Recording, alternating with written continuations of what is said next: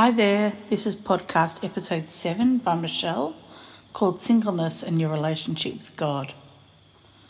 Well, in full disclosure, I didn't want to talk about this topic. I've actually been wrestling with it for a couple of weeks now because it's very personal.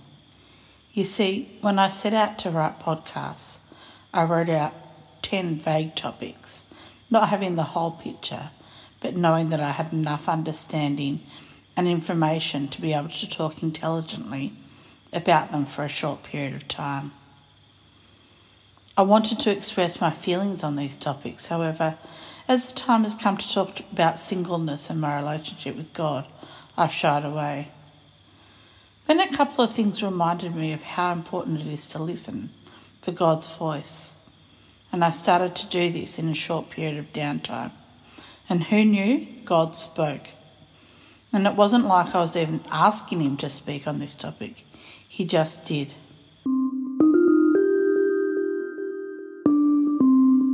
Being single in your 40s is hard, as it is in all walks of life. I imagine it's harder to be single in situations other than what I find myself in, so I guess I'm lucky. Some may say that it's embarrassing for a Christian woman to never have been married in her 40s. Nevertheless, I tend not to think about what people think of me in this regard. I just get on with life and try to make the best of it. And for the most part, people accept me for who I am and my life choices. I rarely feel judged in the sense that I'm looked down upon because of it.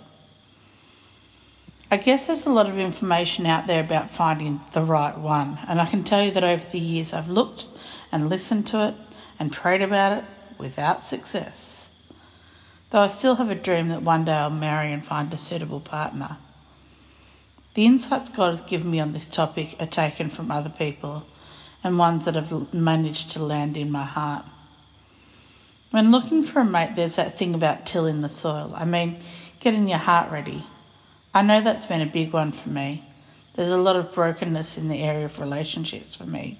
So getting help from books, friends, sermons, counselling sessions has been really helpful.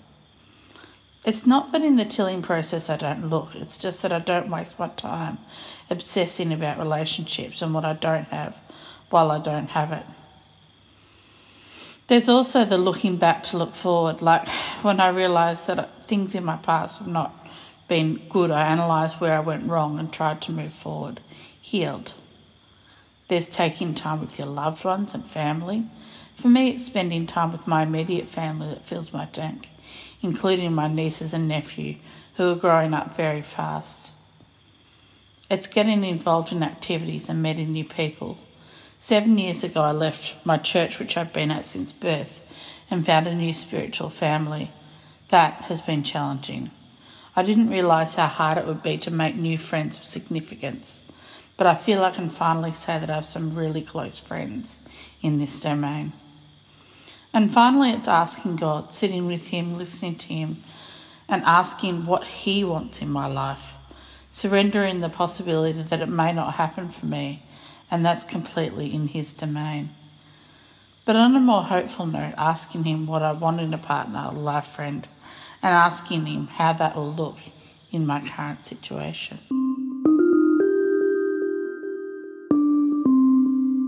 I've always liked Proverbs 31 in the Bible about the wife of noble character.